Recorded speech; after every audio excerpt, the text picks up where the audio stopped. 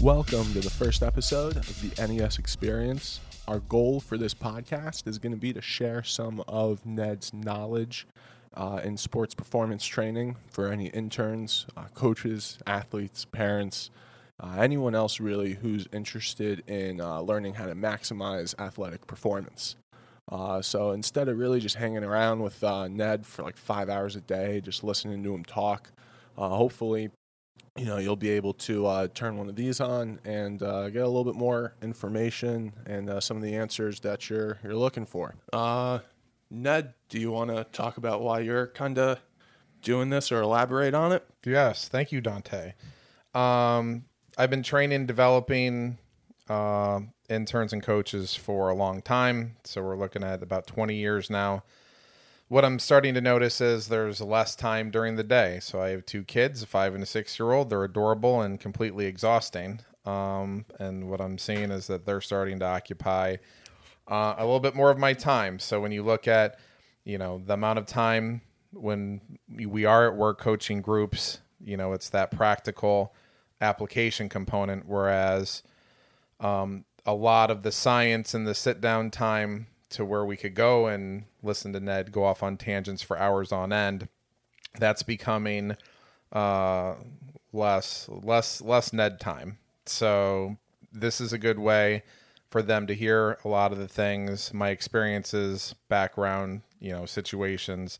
It's a way for them to get extra information and knowledge without having to be face-to-face, with me. But it goes along more than that. There's an intern, a lot of my former coaches reached out and they said, you need a platform. You have a lot of experiences. Some of the best parts of our internship or, being employed by you was, all the things and the stories that you taught. So that's another component. And then, current athletes, current parents, I feel that there's a lot of things that they should know that's not talked about or, accessible. So I'd like to be a resource for them. So there's a lot of different, much like my stories, there's a lot of different, ways that you can veer off and there's a lot of reasons that we're trying to do this. So yeah, I know Ned probably wants to give a little bit of his bio and stuff like that, just kind of for anyone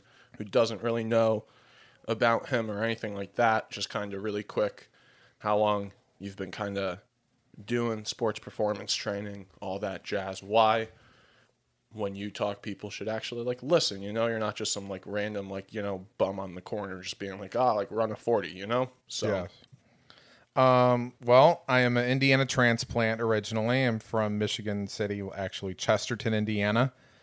Go Purdue. I'm from a family of chiropractors, so parents, uncles, and cousins. I want to say there's probably seven chiropractors or so in my family. I was the black sheep who decided to veer off. I knew I wanted to do something in the sports medicine field, but I didn't know exactly what, so it was kind of natural for me to, I don't want to say stay in the same genre, but training and working with people, sports medicine has always been something that I was interested in. So that's where I get my health background. And then in high school athletics, I was a power lifter, built for size. I did track and I was a lifter for the cheerleaders. I was not a cheerleader. I lifted cheerleaders. In order to be a cheerleader, you have to actually cheer. And I just threw them up and caught them. So don't call me a cheerleader. So you were a thrower of cheerleaders? You weren't did you wear a uniform? I lifted cheerleaders, therefore I was a lifter. So, but did you wear a cheerleader uniform, or I did. Were you just doing it in sweatpants? What was going on? There was much like most sports, there was a uniform. Yes. Oh, okay. Yeah. Well, did it match the other cheerleader uniforms? Generally, you want to look, similar to your other team-ish mates. So, if they had a roster, would you be on the roster? So at that point in time, yeah. So I did that in high school. I'm done about you, teasing me about being a cheerleader. I was almost a cheerleader for Purdue, but I ended up actually retiring from all sports at the high school level for various reasons that I'm not going to go into. with that being said, I went to Purdue for my undergraduate degree in health and kinesiology. After I left Purdue, that's when I figured out I wanted to work with athletes. I worked with their college team. I moved to Florida and went to IMG Academies, and I was an intern there. That was my first internship experience. Learned from a bunch of really smart people. I was down there for a couple years, and then I relocated to the East Coast in 2005. And then same thing, started as a coach, became a director, started learning systems, was a part of a system, Velocity Sports Performance. That was for 4 years. Created my own system, which was IAP, or Integrated Athletic Performance, based out of Oakville. And then at that point in time, started doing consulting, to where I would go into performance facilities and optimize their operations, sales, marketing, improve their product quality, improve the retention of their coaches, and a whole bunch of fun stuff like that.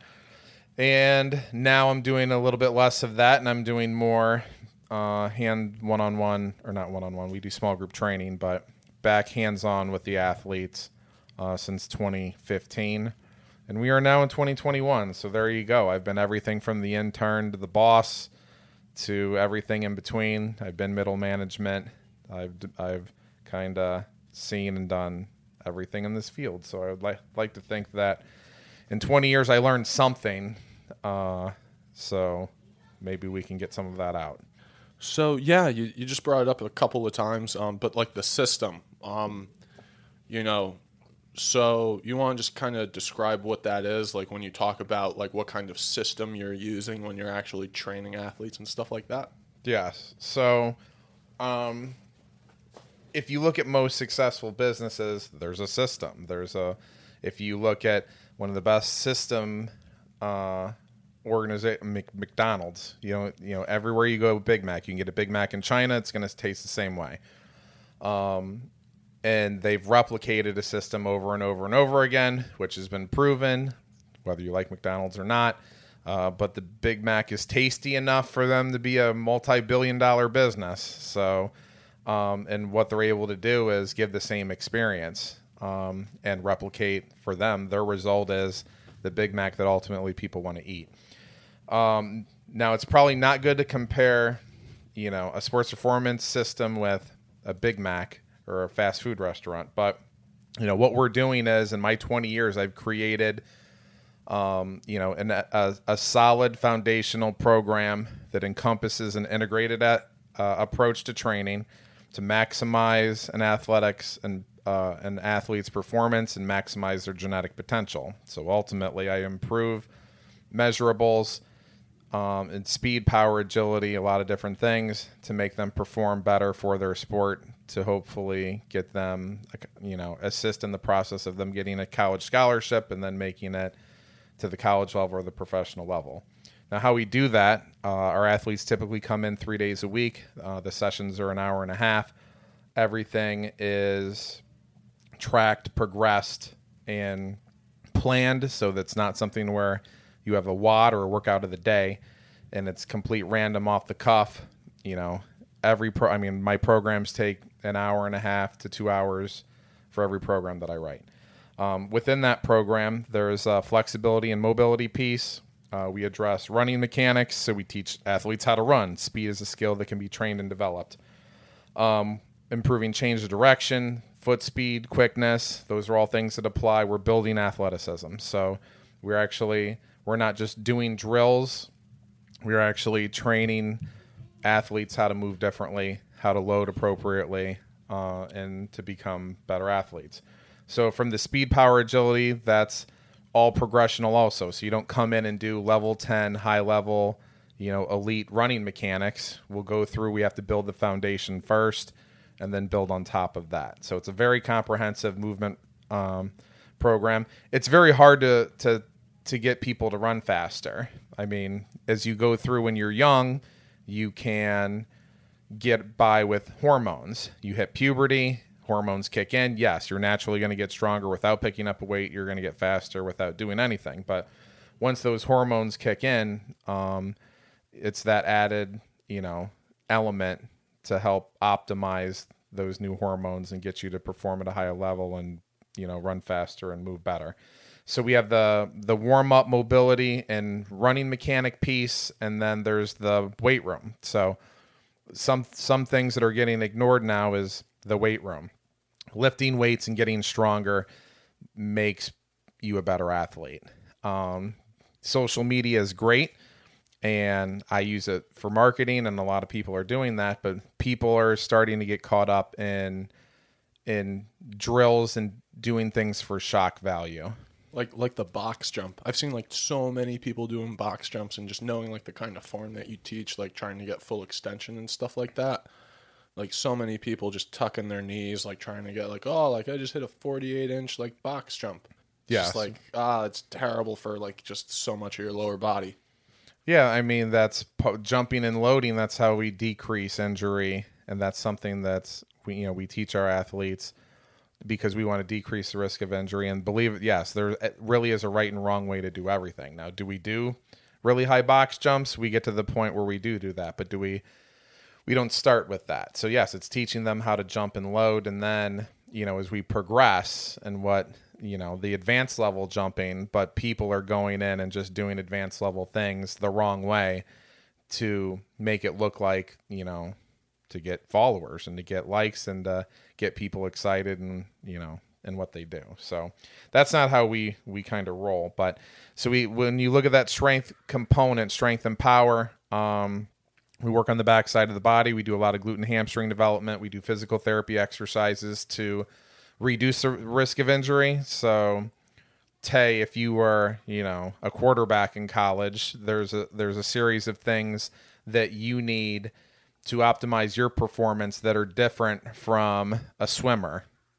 So, part of, the NES program, the system is we're able to, have our quarterbacks and our throwing athletes, do different exercises and different progressions that are more specific. I'm not saying we're sport specific, but more specific, things than, having everybody do the same thing. So within the weight room, we already talked about the physical therapy exercises. We address the core and everything. That's progressional. And there's a nutritional component. So a lot of kids come in, they need to gain weight, lose weight, decrease body fat percentage. That's included in the program that we track when they first come in. We do midpoint evaluations and then endpoint. And you'll see on our Instagram before and afters all the time. After 8 weeks, 2 months, 3 months, we just did a post, for a year with one of our athletes that lowered his 0.6 of a second. So this is measured results. They go into the real world. They get tested. Athletic performance is measured now. So it's not as easy as just going out there and running through the motions. I mean, there's a lot of competition. People are specializing. People are using this to get a competitive advantage. There really is a right and wrong way or optimal way to do things. And whether you're in high school or college, most of the time it does involve too many people, not enough time.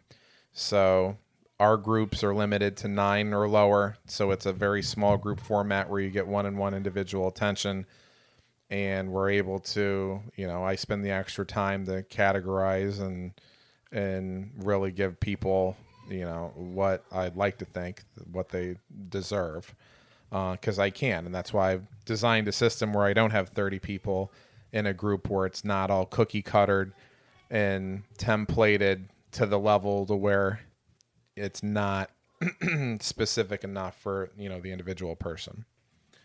Yeah, and I think one of the other things I wanted to say too is going to some other, coaches or performance places.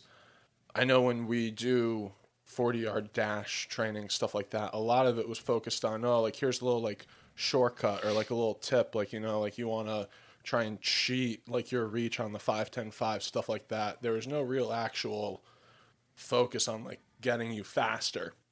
It was just let's work on your technique or whatever like that, but really the technique is just here's a little cheat you should try and do when you're getting tested, and that'll lower your time.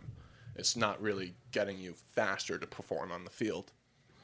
Yes. I mean, the sad reality is that we do use, the tips and the tricks. That's part of it. Because ultimately somebody comes in, we have 3 months. Some people you get 6 months, some people you get 7 months, but they're going to come in and they're going to have, a 5.140 and it needs to be a 4.6. So the tips and the tricks can get you down a tenth of a second, but ultimately in order to drop somebody a half a second, you have to improve a whole bunch of strength, their single leg strength, their force output, their power output, their flexibility and their mobility to be more elastic, to lengthen their stride out and actually get them better. So you can get a little bit better by giving tips and tricks, but really you need to do a whole integrated program in order to maximize the benefits.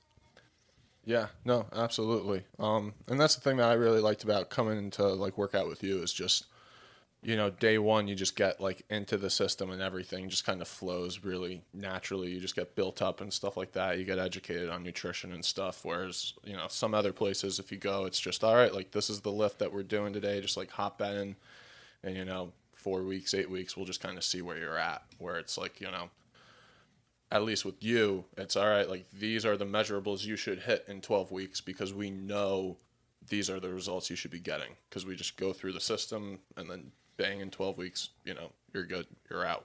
We got the measurables.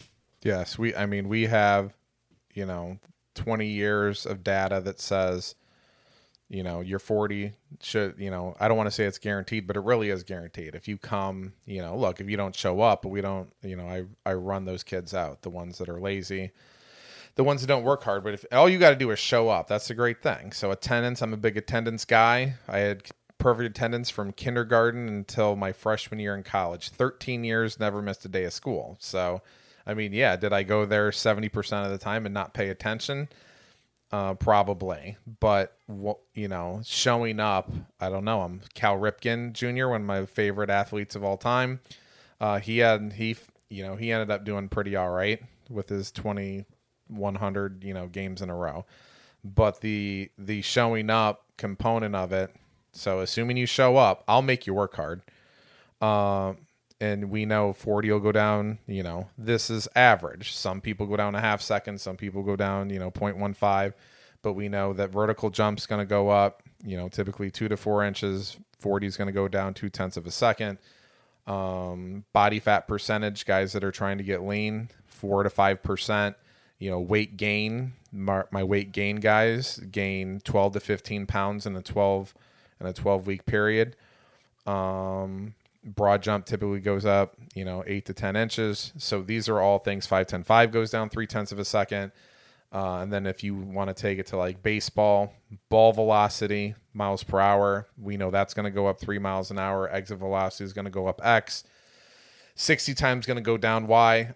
We just know this because it's just continuous testing and following a system. And so as long as they do it and they put in effort and we keep replicating that, everybody's going to improve. So now we have a few question and answers that we pulled from Instagram polls, a few DMs. How much weight do I have to do to lose weight? Or how much cardio do I have to do to lose weight? I get that question a lot. So everybody wants to lose weight. They want to lose fat. They want to do it. Hey, people, this goes into people being impatient. So they want results quick. So when you're looking at weight or fat loss, from purely a cardiovascular perspective, number one, you generally, if you can, you want to work out in the morning. You want to work out in the morning because your glycogen stores or your carbohydrate stores are the lowest. So when you're burning calories, people go and they work out, your body is generally going to use carbohydrates first, then they're going to use protein, and then you're going to use fat. So by doing the cardio in the morning, you're going to have the lowest carb stores. So now that allows, so you're not running around burning carbs up, because ultimately we want to burn fat. So the low carb stores in the morning, you want to pair that with an amino acid. So amino acids, what this does is it buffers your lean mass, because we don't want to use our lean mass to use for energy. We want fat. So the low carb stores, we go through the minimal carbs first. Then your body is going to use the amino acids to fuel yourself to get through the workout and save your lean mass from getting burned. And then so you're going to be able to tap in and burn more. You're going to get into your fat burning zone or fat oxidation quicker by doing it in the morning with an amino acid. Now, the type of exercise that you should do should be what we do. We have a 40-day metabolic conditioning type workout to basically help with, and I believe you did that when I had you do it a couple months ago. Yeah, I did do that. Hopefully you had success with that. Yeah, no, it was actually pretty great. Didn't you lose like 20 pounds? Yeah, just about. Yeah, I think I might have even lost a little bit more. I stopped drinking like coffee around then too, because where I was drinking like a large iced coffee caramel swirl from Dunkin' Donuts like every day, and yeah, weight just kind of melted off. But needed it because I definitely put on a solid amount after college. The post football life weight concerns, which happens especially for big guys like us. Yeah, no, it was great. I got up to like 313 pounds. It was great. So the type of cardio that you want to do, I am an interval based guy. So you want to do intervals. That would mean you want to go to, in the simplest form, you want to do something extremely difficult for 2 minutes. And if you don't have a heart rate, I don't want to get in here and say 90% or 80 to 90% of your max heart rate, but scale of 1 to 10, 10 being puking, you want to be at about a 7. So you go to 7 for 2 minutes, and then you recover for 2 minutes, and then that your recovery you'd want to get down to a 4 out of 10, and then you go for 2 minutes hard again for 7 to get a RP or a rate of perceived exertion for a 7, and then back to a 4. So those are intervals. You would do bouts. It's work to rest ratios. This isn't anything crazy or new. But I mean, we go through and tap into different energy systems. So you'd want to do interval based work. And on an empty stomach with amino acids, that is hands down the number one way to lose fat. How long should I do the cardio for? We're all about quality, not quantity. So, you should be able to get your cardio done in 30 minutes. When you start going far longer than 30 minutes, and this triggers me, I feel like you used to do hours of cardio. I used to ride the stationary bike for 2 to 4 hours a night when I was trying to lose weight and stuff like that in the off season. Because my nickname in high school, well, not my nickname, but my basketball coach used to call me CC Sabathia, because I'd show up for the season in shape, and then I would just eat myself out of shape. Right. So it was just a countdown to get back into shape again. It was 4 hours on the stationary bike. Well, that sounds absolutely miserable. Yeah, it sucked. When I first started training with you, that was like one of the first things you said to me, and I was like, oh my God, I only have to do 30 minutes of cardio a day? This is fucking fantastic. Yeah, I mean, it's outside of, and I would say most people listening to this don't even have 2 to 4 hours to do that. But, I mean, whether it's training or cardiovascular work, I mean, it's all about quality versus quantity. So going for more than 45 minutes, I don't want to say metabolism slows down, but it's not as effective. There's enough studies to show that the interval training, we'll do steady state training. It's don't eliminate that at all. But we work that in once a week, whereas we're trying to do 3 days a week of intervals, whether it's 2 minutes on, 2 minutes off, 1 minute on, 1 minute off, or something where, we're going max effort. This is more with athletes, but where you're actually doing all out 100% max effort, for 30 seconds, and then you would have 2 minutes off. But rotating through those intervals, and then once in a while working in one of those steady days, we call it a flush run, where, you're going for still 25 to 30 minutes at a slower pace. Changing the stimulus allows us to get a better response. So you want to change it up as much as possible. You do want to do it in the morning. You want to do it on stomach. Some people can't do this. So you're not going to get a phenomenal cardio workout with no fuel in you. You got to kind of train your body to be able to do it. But it's the fastest, easiest. I mean, it guarantee works. We do it, a lot with our big beefy guys. But it is a little bit difficult to do it on an empty stomach. But if you can do it, I mean, the end result is if you can't do it on an empty stomach, eat minimal amounts or try and eat more protein.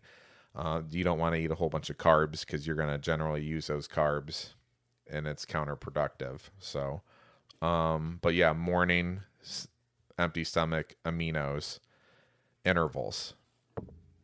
What should I eat the night before games? So, I get a lot of nutrition questions. And it's interesting that somehow we're in 2021 and people still don't know. People are still doing things wrong. So the night before games, what you don't want generally is the big, humongous white pasta dinner, which is something that people do. That was my favorite, that and chicken parmesan and pizza. Of course. So, I mean, I get it because that's all tasty. But as far as setting us up for long-term success, it's more important on what you're eating 2 hours before the game than what you're eating the night before a game. So, night before a game, generally, you would want, a lean protein, some sort of fruit and vegetable. You don't want to eat new foods the day before a game. You want to eat familiar foods that you know how your body's going to respond. Because if you eat the wrong thing, even if you go from eating, McDonald's the night before, and then you flip and you go with, sweet potatoes and a whole bunch of vegetables. I mean, nobody wants to shit their pants the next day, so that's counterproductive. So you would want to eat familiar foods, but you would want to practice these foods. This all goes back to my athletes, and we're just in a lab right now. So part of being an athlete is starting to figure out what works and what doesn't work. And I give tools and put tools in athletes' toolbox to use. But what you'll find is your highest level athletes and your best athletes, or the ones that work the hardest, they start to pay attention to how does their body physiologically respond to eating blank before competing. So really it's hard to, I can give general guidelines, but things can, ultimately kind of veer off and be different. But you don't want to experiment, the day before the NFL Combine and be like, oh, let me try and do this if I've been doing this. So whatever you eat the night before, it shouldn't be the first time you're trying, this new type of food. You want to, do it the day before a practice, and then you're going to see what your body responds to. So, but in general, lean proteins, vegetables, slow absorbing carbs. You don't have to carb load. You're not running a marathon, so you don't have to eat a whole bunch of food. Eating a whole bunch of pasta the night before a game, all you're going to do is store fat. Your blood sugar levels, the high glycemic sugar pasta is going to give you a whole bunch of energy.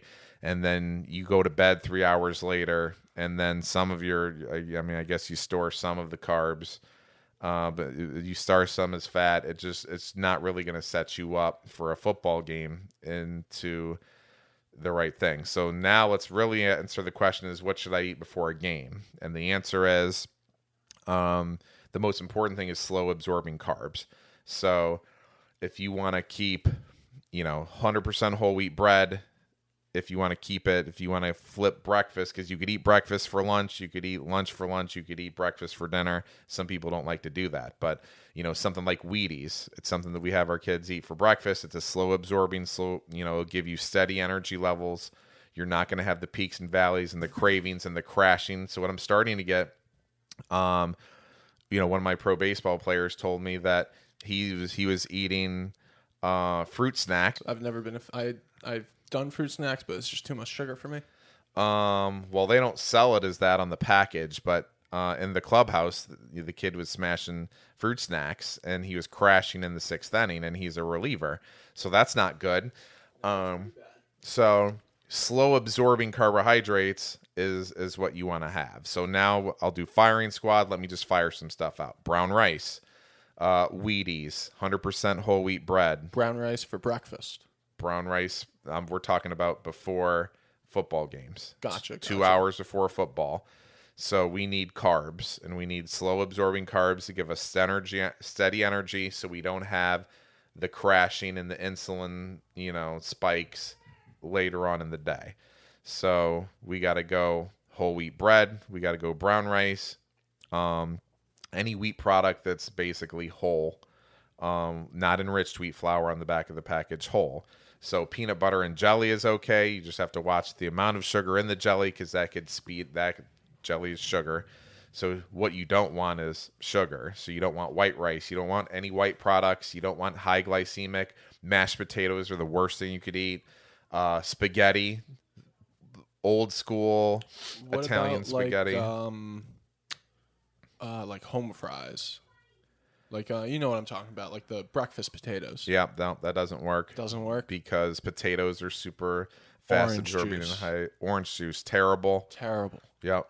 That's sugar. That's not. I feel not like steady. everything I just used to do is terrible. Everything you used to do is generally terrible. You are a top 5. Got some of the top 5 worst nutritional advice, but you've got it from some other people that we're going to leave nameless. But yeah, you got some of the worst nutritional advice, honestly, that I've ever heard in my life. And that was 8-9 years ago, but it still holds up to kind of shocking with some of the things that they were having you do. But I feel like I actually, because that's a whole nother tangent on its own. I feel like I covered that. Slow absorbing carbs. You can work into a little bit of, lean proteins. You don't want to eat fried foods. You want it to be clean and slow absorbing. And that's going to get your brain, because your brain can only function on carbohydrates correctly. So not eating any carbs at all isn't the right answer. So back to, because other people, I had a hard-boiled egg and a banana. Bananas really aren't carbs, and obviously eggs aren't carbs. It's not sustainable. It's not going to sustain you to perform at a high level for hours on end. I mean, depending on the sport, the whole football process it's not even like it's a 2-hour thing. It's really a 4 to 5 hour. Once you go out there, you warm up, you're going, your brain adjustments, Yeah, halftime. And then, college baseball, double headers. So, those guys are playing, that's an 8 to 10 hour day. So it really is, they have to fuel up multiple times, throughout competition. So here's it's not really a question, but whatever. What are your opinions? We can make it a question. What are your opinions on PG years or reclassifying? I am the biggest pro PG reclassified guy you could ever imagine. Number one, all I do every day is generally train athletes. So if you look at the percentage of athletes that have moved on to play in college, 70% have reclassed. Reasons why it's the greatest thing ever. It's an extra year of development. So you can't control when puberty is going to start. You can't control when puberty is going to end. So developmentally, if you can get an extra year to be older than someone else, there's age categories, there's the 15U team and the 16U team and but if you're an older individual playing against somebody younger, you are going to perform better. And the better you perform, the better your statistics are. And statistics are a measuring, one of these measures that determine, if you're going to play college athletics. So if you can do something to allow you to get a competitive advantage, performance training is a competitive advantage. So going to the right one, if you go to the right one, it's a competitive advantage. Getting an extra year gives your body, there's kids that, one of my athletes, he grew 1.5 inches in college. So he already PG'd 1 year. And once you add in, and that still wasn't enough.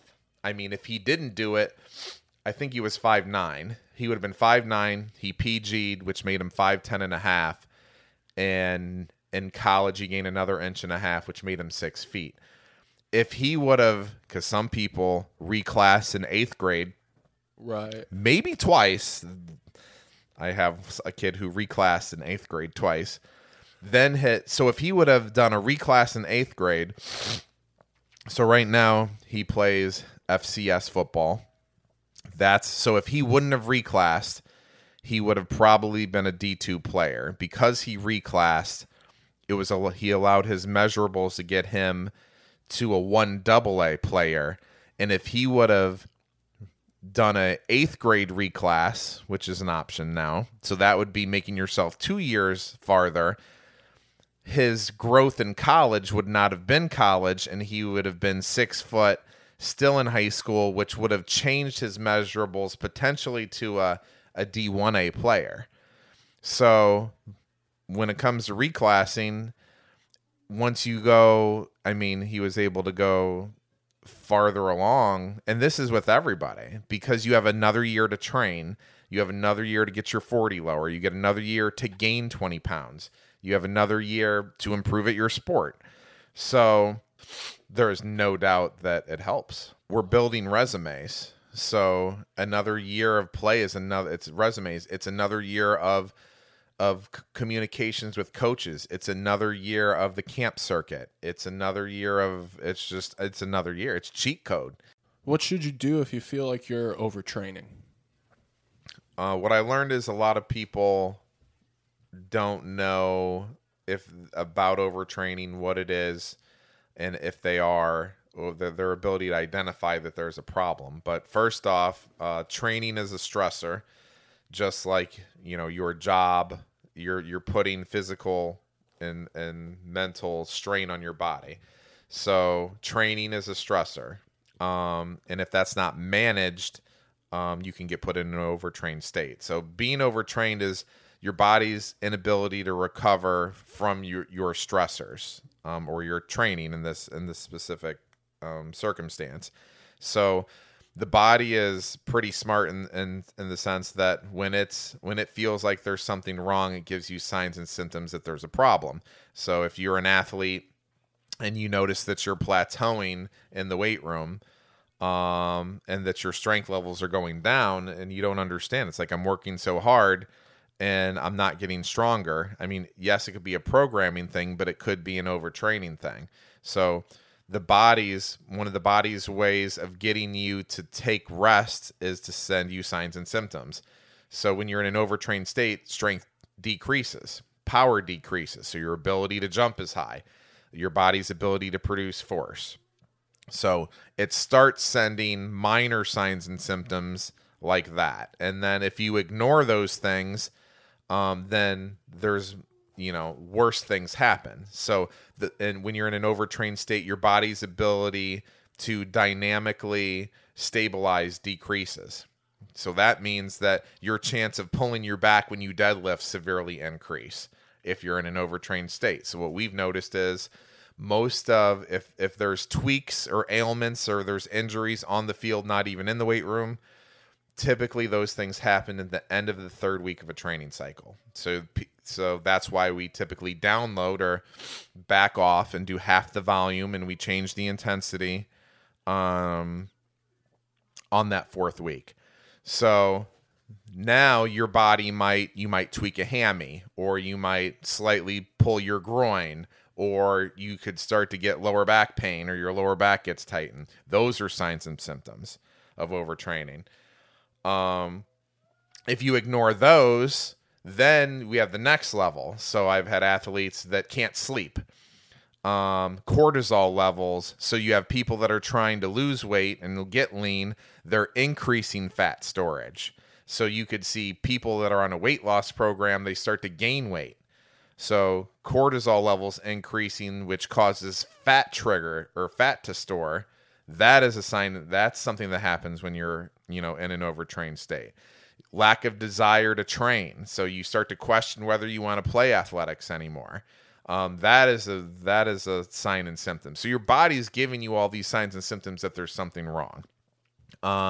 And then it's up to you to be able to identify it and make the appropriate change. So the answer is, if you feel these types of things and you see your performance plateauing or showing a decrease, it's probably because you're overtrained. You have to back off on what you're doing.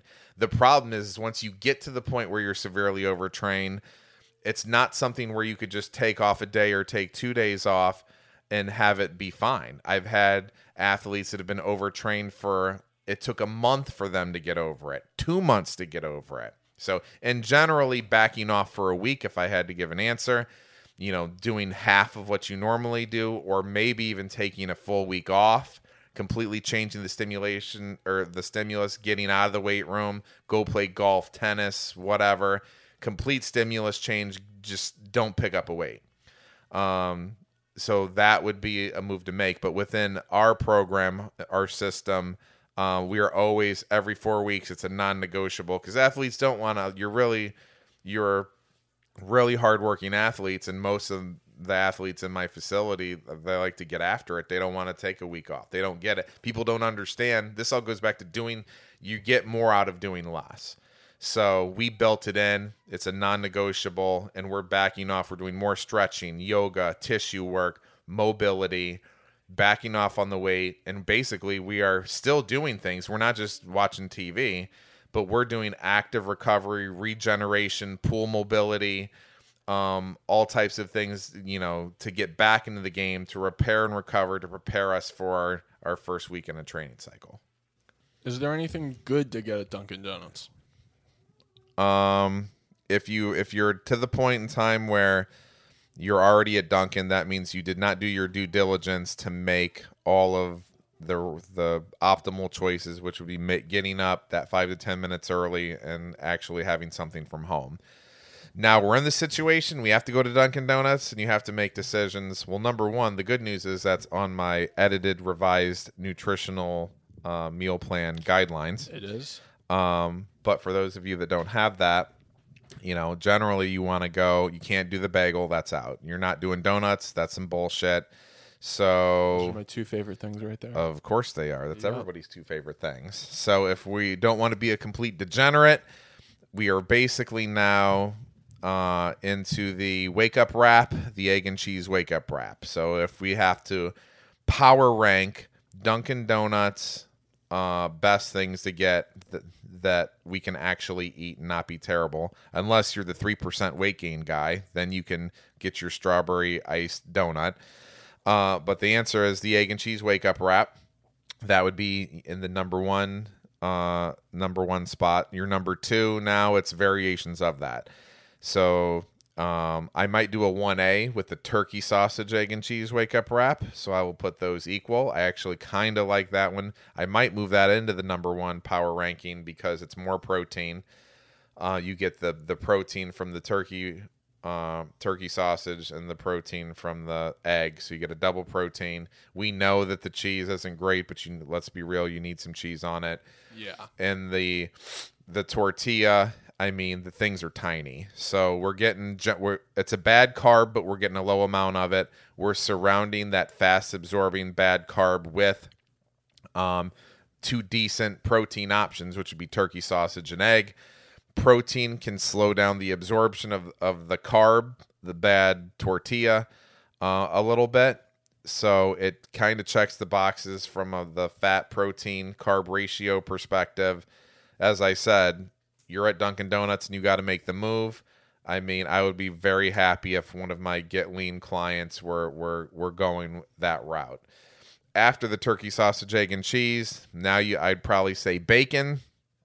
The bacon, egg, and cheese wake up wrap, and rounding out the bottom would be the regular sausage wake up wrap.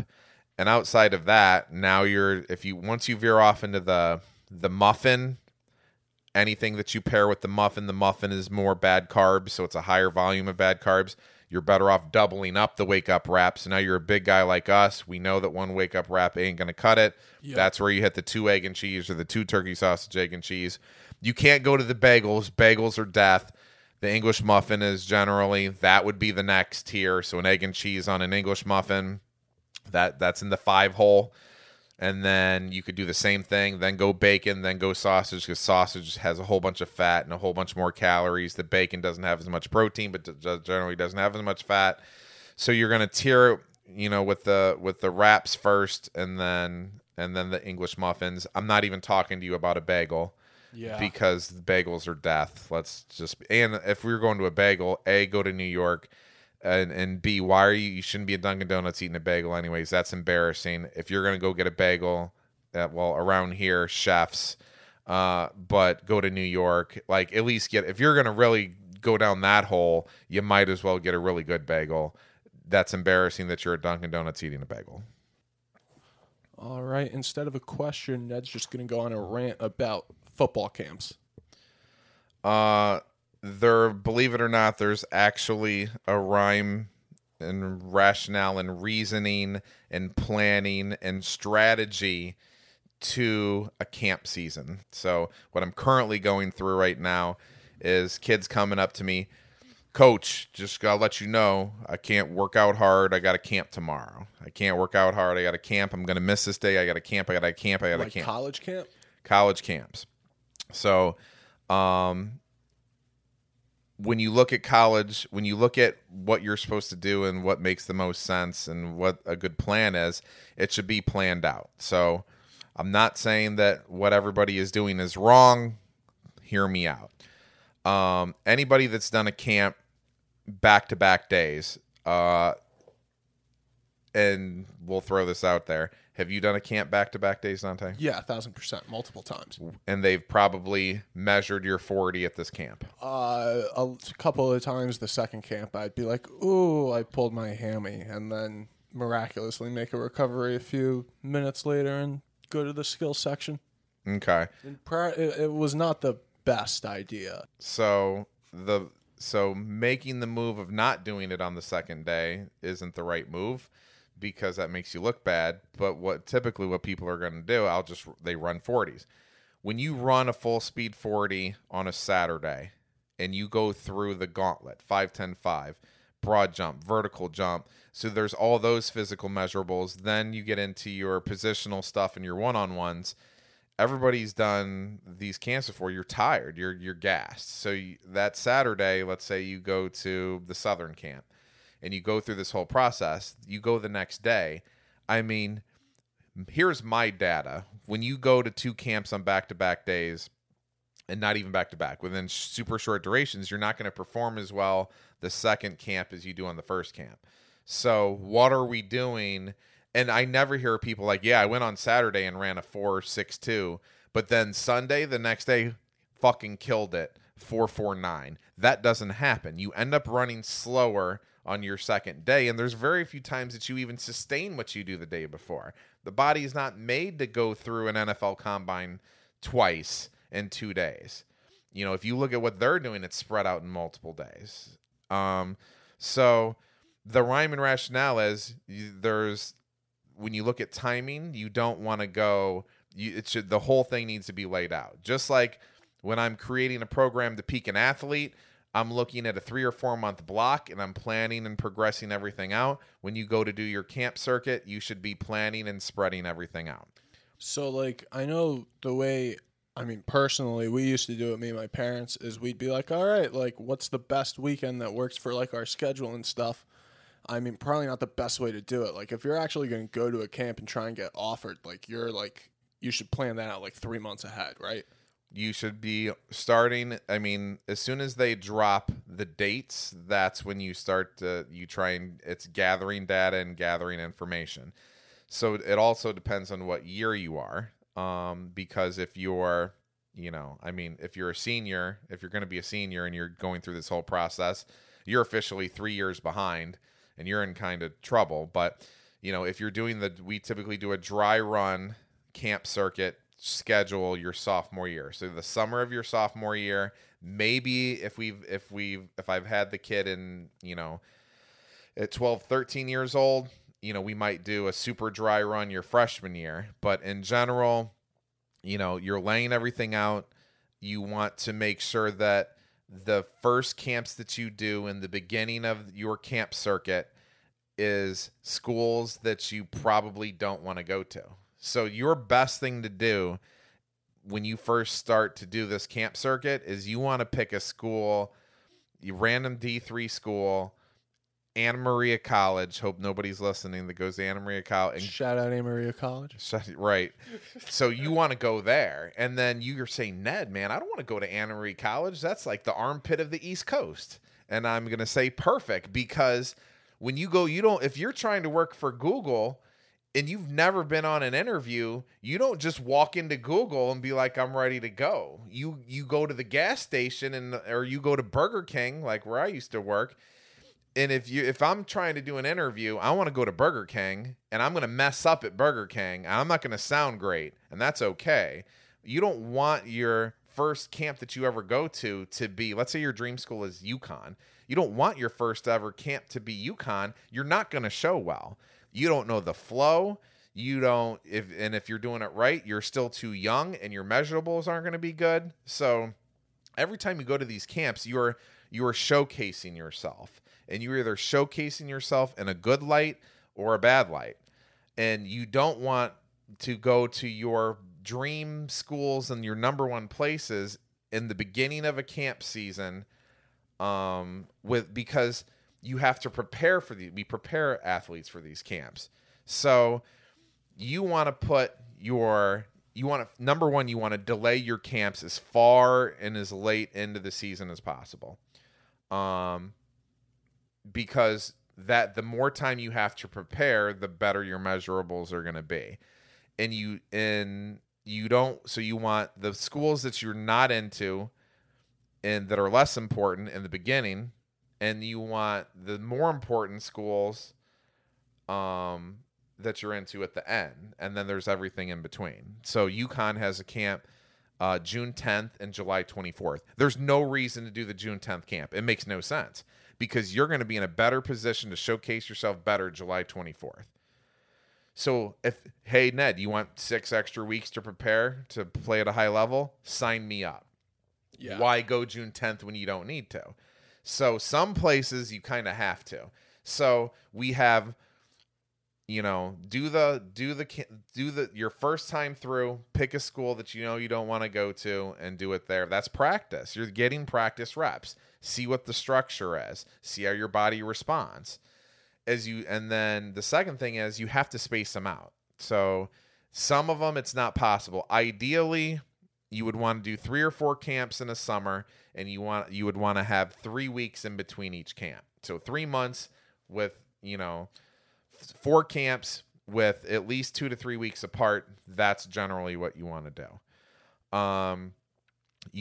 But sometimes you can't control when these camps are. So what happens if you really want to go to the UConn camp, which is July 10th, and you really want to go to the Boston College camp, which is, July 17th?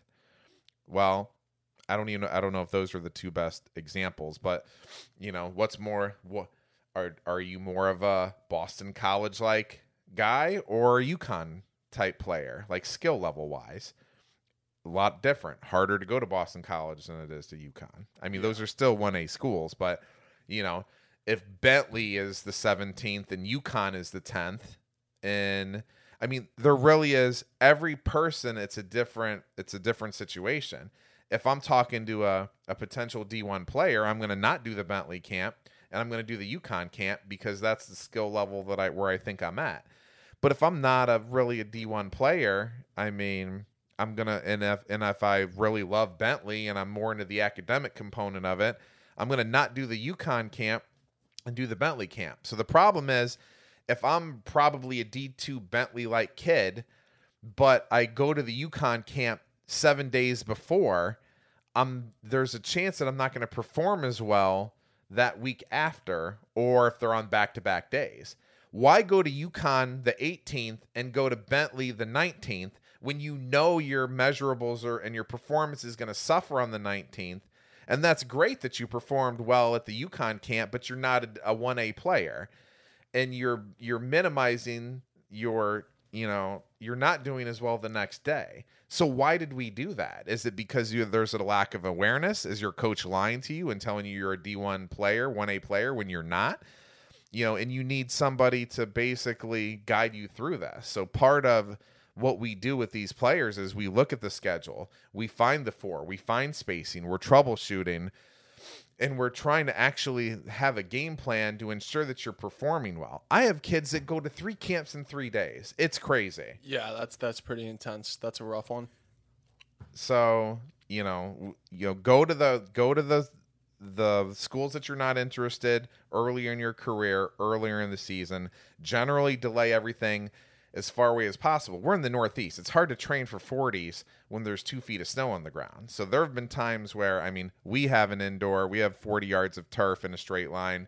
So we're able to do it a little bit more now. But generally, a lot of the things that we do to improve 40s, it does require to be outside at some period of time, which can't happen in December. So doing a camp April 28th is just generally who looks good April 28th? I mean, so if you don't, when would that be good? You're a freshman and you're doing a super dry run and it's April 28th and it doesn't matter and it's in Anna Marie College. Great. Let's go see what it looks like. I got to pick another one. Give me another one besides Anna Marie College because I'm burying them. I'm trying to think of an athlete where I don't have anybody from right now. WPI. Perfect. I don't think I've ever had a WPI. Shout out WPI. WPI. Go to WPI. Best place to go to figure out, To figure out where you want to go. Yes. So it's one of, go somewhere random, doesn't matter. You can shit your pants. It doesn't even matter because it's like, I don't want to go to WPI. It's probably like isn't it like a really good academic school? I've only heard bad things about WPI. The academics have not come up. Really, just the location has come up. Where is it? WPI? It's in Worcester. Oh, yeah. They have that crazy thing where there's like 1 million cars that go into one circle, and you never know nobody has the right of way. Have you ever been to Worcester? Like a roundabout? Roundabout, but it's a round of anxiety and car accidents. It's just this thing where 1 million cars meet in a circle and everybody just goes and you don't know what to do and you don't know whose turn it is. And if you're from Worcester, Mass, it's completely fine and everybody knows what to do. But if you're not from Worcester, Mass, you're just wondering who's going to hit you. Yeah, you're just wondering, why are you in Worcester, Mass? Right. Well, I was there for a Hamden Hall State Championship or NEPSAC ring.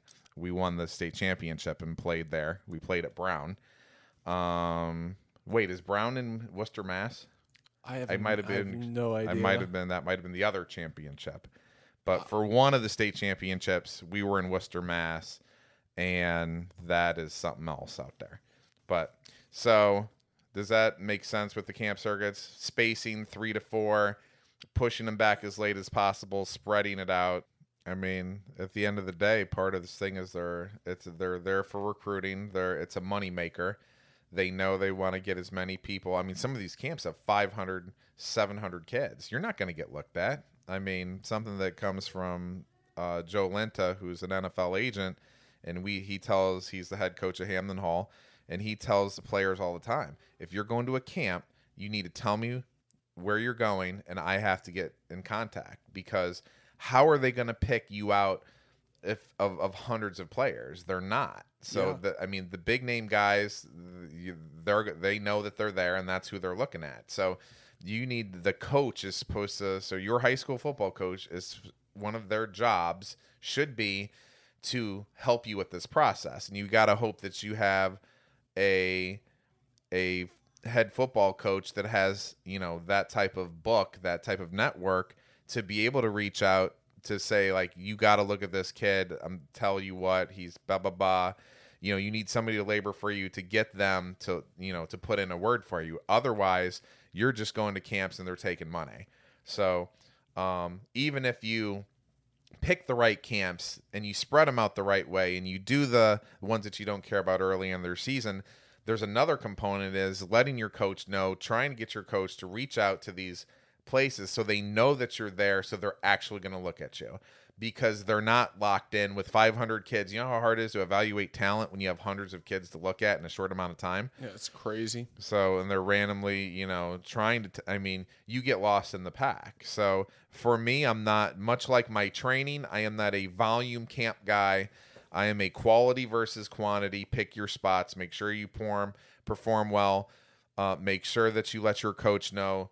Cross-reference and make sure the coach talks to the person.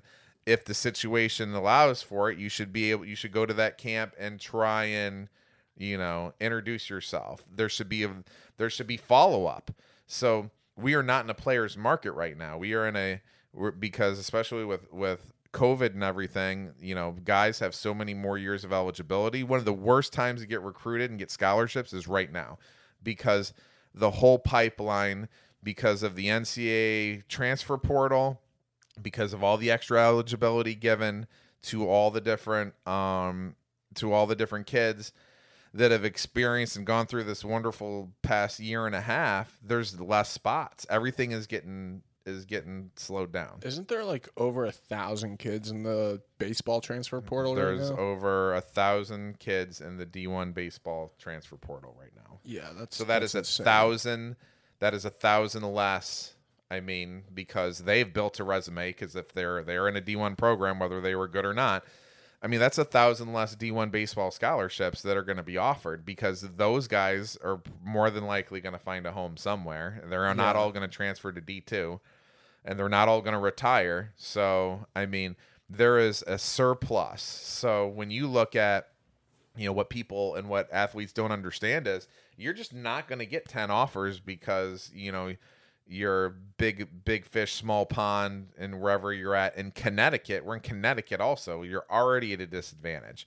So, I mean, you need to do your due diligence, when you're going through this whole process. Follow up, make a name.